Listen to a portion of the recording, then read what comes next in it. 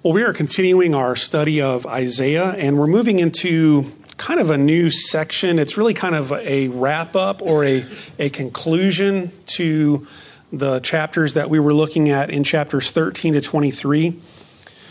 Isaiah 13 to 23 are sometimes referred to as the oracles to the nations or the messages to the nations, and they are prophetic messages, mostly of judgment, to the different nations in that ancient Near Eastern area, neighbors of Israel, if you will. And what we're looking at now is the next four chapters, chapter 24 through 27, is really just kind of even stepping out even bigger than that. It's chapter 13 to 23 is focused on the nations, and the overriding message is that the Lord is sovereign over all of these nations. And he is just, and he is righteous, and as the judge of all the earth, he will do what is right, and he will execute his justice on these nations in his time, in accordance with his will. But in chapter 24 through 27, it's almost like the focus gets even larger and looks at the whole world, and even beyond the whole world to the whole universe, and shows how the Lord is the sovereign over everything, all creation. And so it kind of zooms out geographically in terms of the whole universe, but it also zooms out in terms of time because it focuses on really kind of the end of all time. Whereas some of these messages to the nations like Babylon or Egypt, they were more focused on, the next couple of centuries in time to Isaiah's lifetime.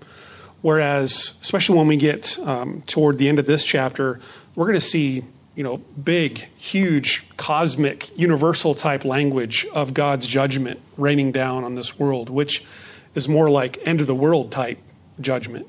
So it kind of zooms out to the even bigger picture of the whole universe and all of human history and shows just how big and how sovereign the Lord is. And so sometimes this section of Isaiah, chapter 24 through 27, is called the Little Apocalypse. And it's because in places, it sounds kind of like Revelation. Revelation is known as the apocalypse.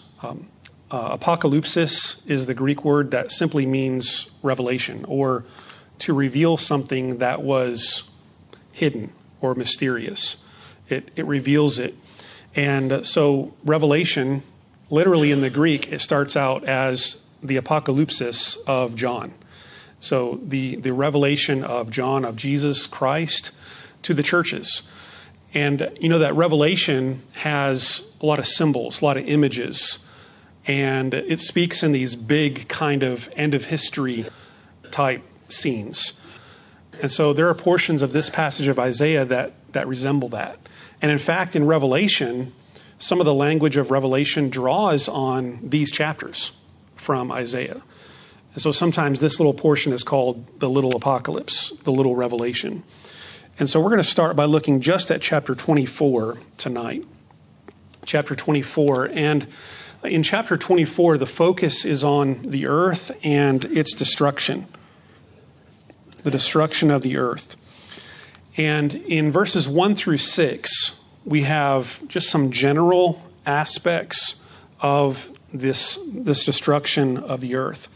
In verse 1, we see a declaration that the Lord is in charge, the sovereignty of the Lord. So verse 1 says, "See, the Lord is going to lay waste to the earth and devastate it. He will ruin its face and scatter its inhabitants." So you can already see it's zooming out bigger beyond what chapter 13 to 23 was about, because each of those sections in chapter 13 to 23 would begin with something like a message about Egypt or a message about Babylon. And now this is, the Lord is going to lay judgment, lay waste to the earth, to all of the world. So the Lord is in charge, and he has this right as the creator Lord to execute his judgment on the whole world. We also see in verse 2 that the Lord doesn't play favorites, in the sense that this judgment is going to come on all classes of people, all types of people, from the smallest to the greatest. So verse 2 says, it will be the same for the priest as for the people. So religious leader and the lay people. For the master as for his servant. Master and slave. For the mistress as for her servant. For seller as for buyer. For borrower as for lender. For debtor as for creditor. In other words, regardless of who you are, right?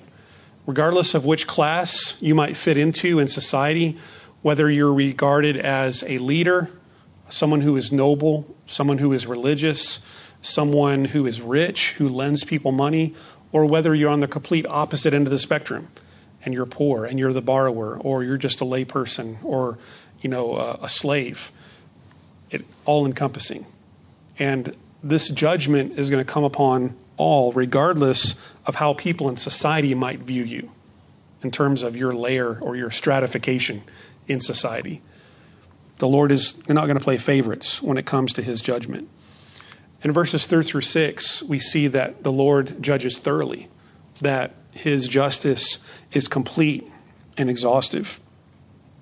So the earth will be completely laid waste and totally plundered. The Lord has spoken this word. The earth dries up and withers. The world languishes and withers.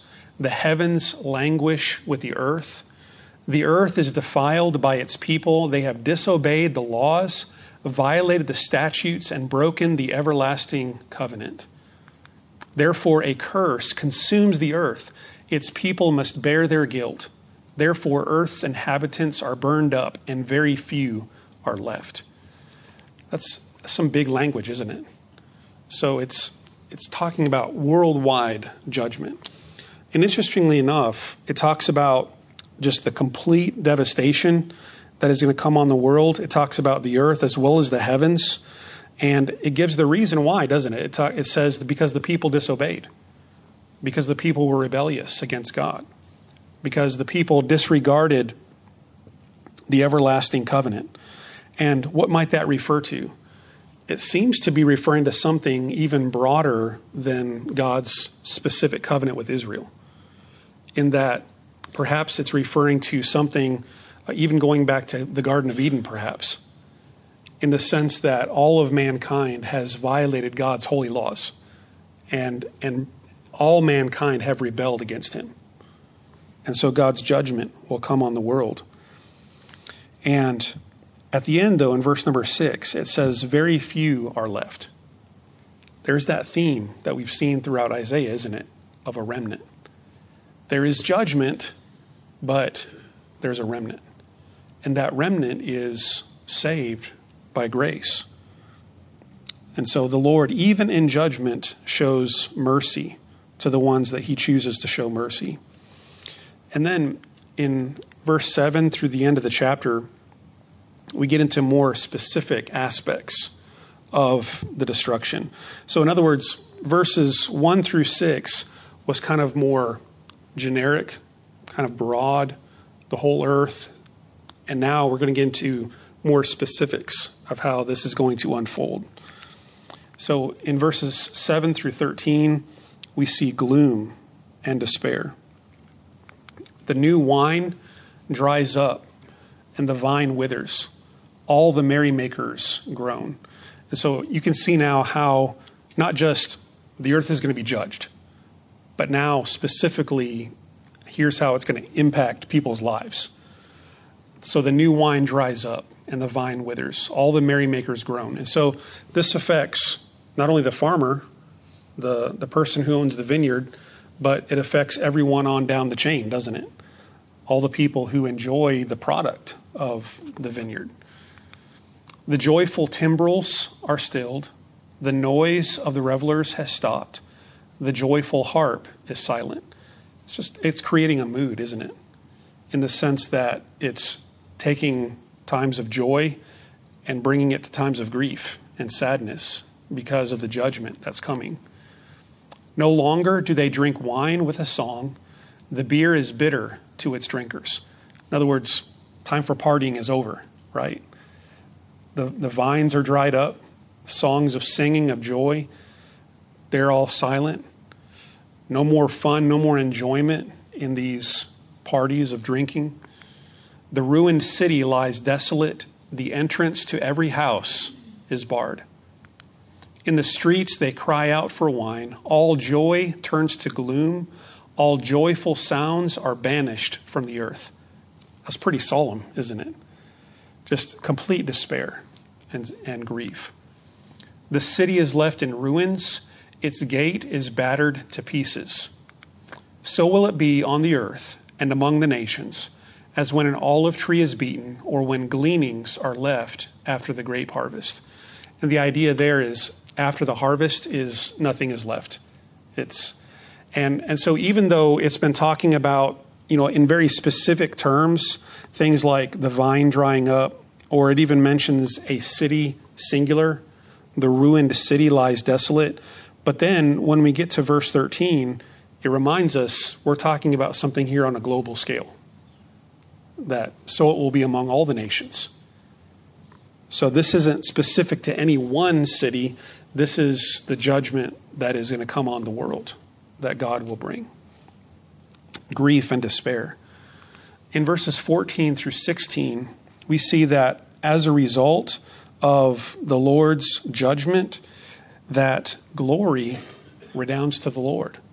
The Lord receives glory even in judgment. They raise their voices. They shout for joy. From the west, they acclaim the Lord's majesty. Therefore, in the east, give glory to the Lord. Exalt the name of the Lord, the God of Israel, in the islands of the sea.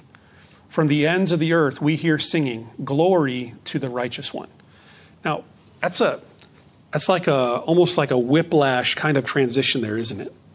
From verses 7 through 13, gloom, despair, no more singing, no more joy, everything's dried up, cities laid waste. And then we get to verse 14 and it says, raise your voices and shout for joy. But you might be thinking, wait a second, I thought all the songs of joy were silenced. And so this is what Isaiah does. He brings in these different scenes, doesn't he?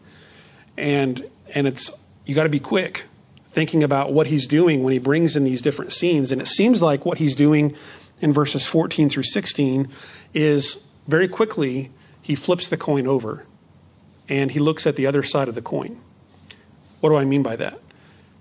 In the day of the Lord, which is kind of what Isaiah 24 is describing, is a day of the Lord in which God comes to bring judgment on the earth. But whenever God brings judgment, what's the other side of the coin? Salvation, isn't it? Whenever you see the day of the Lord, whenever you see salvation, a lot of times you see judgment. When you see judgment, a lot of times you see salvation. And it all depends on where you stand in relationship to the Lord, which side of the coin you're on. And so if you're among the wicked nations, then you're on the side of judgment and no singing and no dancing and no joy. But if you're on the side of the Lord's people, then at the end, when the judgment comes, then you're rejoicing. Why? Because the fulfillment of everything that history has been moving toward has come to its climax. And the Lord is finally bringing judgment on all those who are wicked. The Lord is making all things right. The Lord in his time is going to make everything just. And what will be left is a place of joy and peace and righteousness. And so on the one side, there's judgment. But for those who belong to the Lord, there's joy. And there's celebration that the justice of the Lord has come. And so we hear glory to the righteous one when the judgment of the Lord comes on those who are wicked. And then we see kind of what I was talking about toward the beginning is this big cosmic universal type language of judgment, universal upheaval. But I said, there seems to be a kind of a quick transition in the middle of verse 16. But I said, I waste away. Woe to me, the treacherous betray. With treachery, the treacherous betray. Terror and pit and snare await you, people of the earth. So we're back to judgment again, aren't we? So judgment, quick flash at salvation and joy and rejoicing in the Lord. Now quick flashback to judgment and what the God's going to bring on the earth. So terror and pit and snare await you, people of the earth. Whoever flees at the sound of terror will fall into a pit. Whoever climbs out of the pit will be caught in a snare. The floodgates of the heavens are opened. The foundations of the earth shake. So you can see in verse 18, especially the first part, basically the hopelessness of trying to escape the Lord's judgment, right? You can try to escape one aspect of his judgment, but you'll fall into another. You try to get out of that, you will fall into another. In other words, when the Lord judges, no one will escape. It is exhaustive. It is full. And there is no way to run away from Judgment Day, standing before the Lord. And then we see this kind of huge description, big, worldwide type, cosmic type things. So we see the floodgates of the heavens are opened. What does that remind you of? Reminds you of the flood, right? Genesis 6 through 9 of worldwide destruction. And it's interesting that whenever you read, even in the New Testament, whenever you read about the end of time, of the Lord's coming back again, and the future day of the Lord judgment, a lot of times it is compared to the days of Noah. You see it in Jesus in Matthew 24. He says, as in the days of Noah, people were eating and drinking, giving in marriage. He says, so will it be in the days of the coming of the Son of Man. Peter in 2 Peter says, people are saying, where's the Lord? Where's the promise of his coming? And Peter reminds them, don't you remember the Lord has judged in the past? And he reminds them of the flood. And he reminds them of Sodom and Gomorrah. And so, in other words, the flood is often like the preeminent example in Scripture of the judgment of the Lord, and especially a worldwide judgment. And so Isaiah kind of invokes that language to communicate the judgment that's coming. The foundations of the earth shake. You could even think of that in flood-like terms. The fountains of the great deep are broken up, Genesis says. So, huge destruction. The earth is broken up. The earth is split asunder. The earth is violently shaken. Communicates like a very strong earthquake. Violent. The earth reels like a drunkard. It sways like a hut in the wind. So heavy upon it is the guilt of its rebellion that it falls, never to rise again. Again, we see the reason for the Lord's judgment, don't we? This is just. The flood was just, wasn't it? Genesis says that the thoughts and the imaginations of the people were only wicked all the time. So the Lord's judgment was just in the days of the flood. So will it be at the end of time. God's judgment will be just because of the rebellion and wickedness that is on the earth. In that day, the Lord will punish the powers in the heavens above and the kings on the earth below. Who are the powers in the heavens above? Maybe likely referring to Satan, his demons, evil forces. Ephesians 6, Paul says, we wrestle not against flesh and blood, but against principalities and powers and the forces of darkness in this world.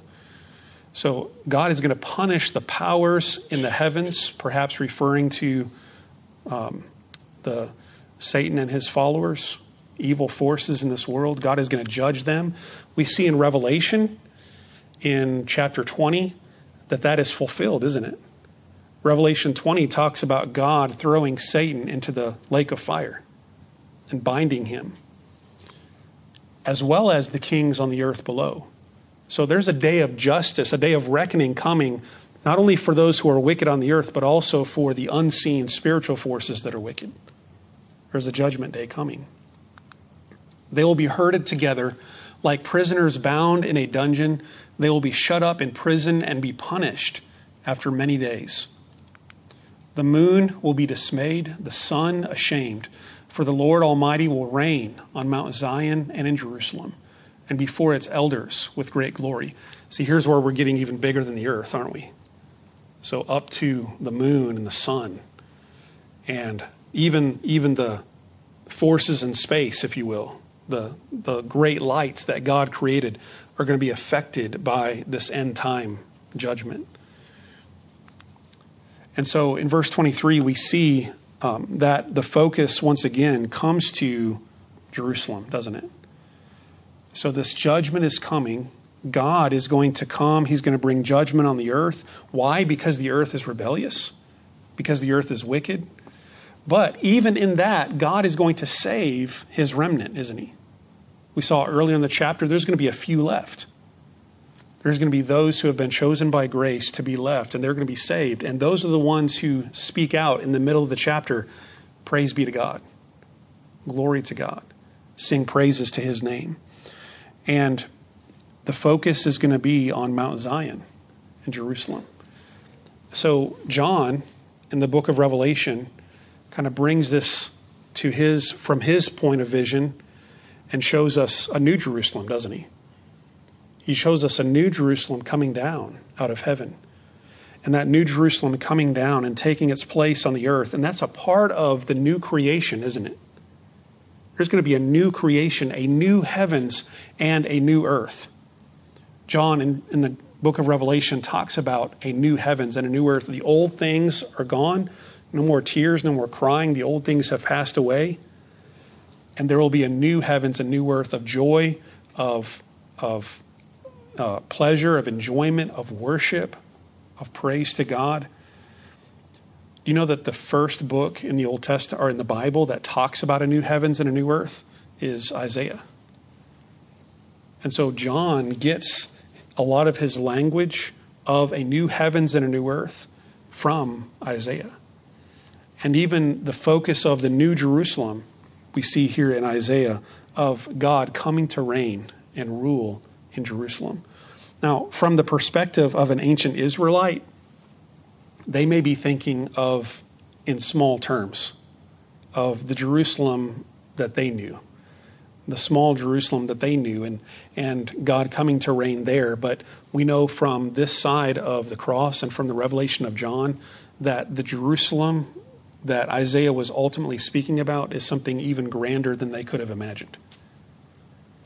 Something where God's kingdom comes down to earth, to a new earth, a new heavens, and where it reigns forevermore in peace and in joy.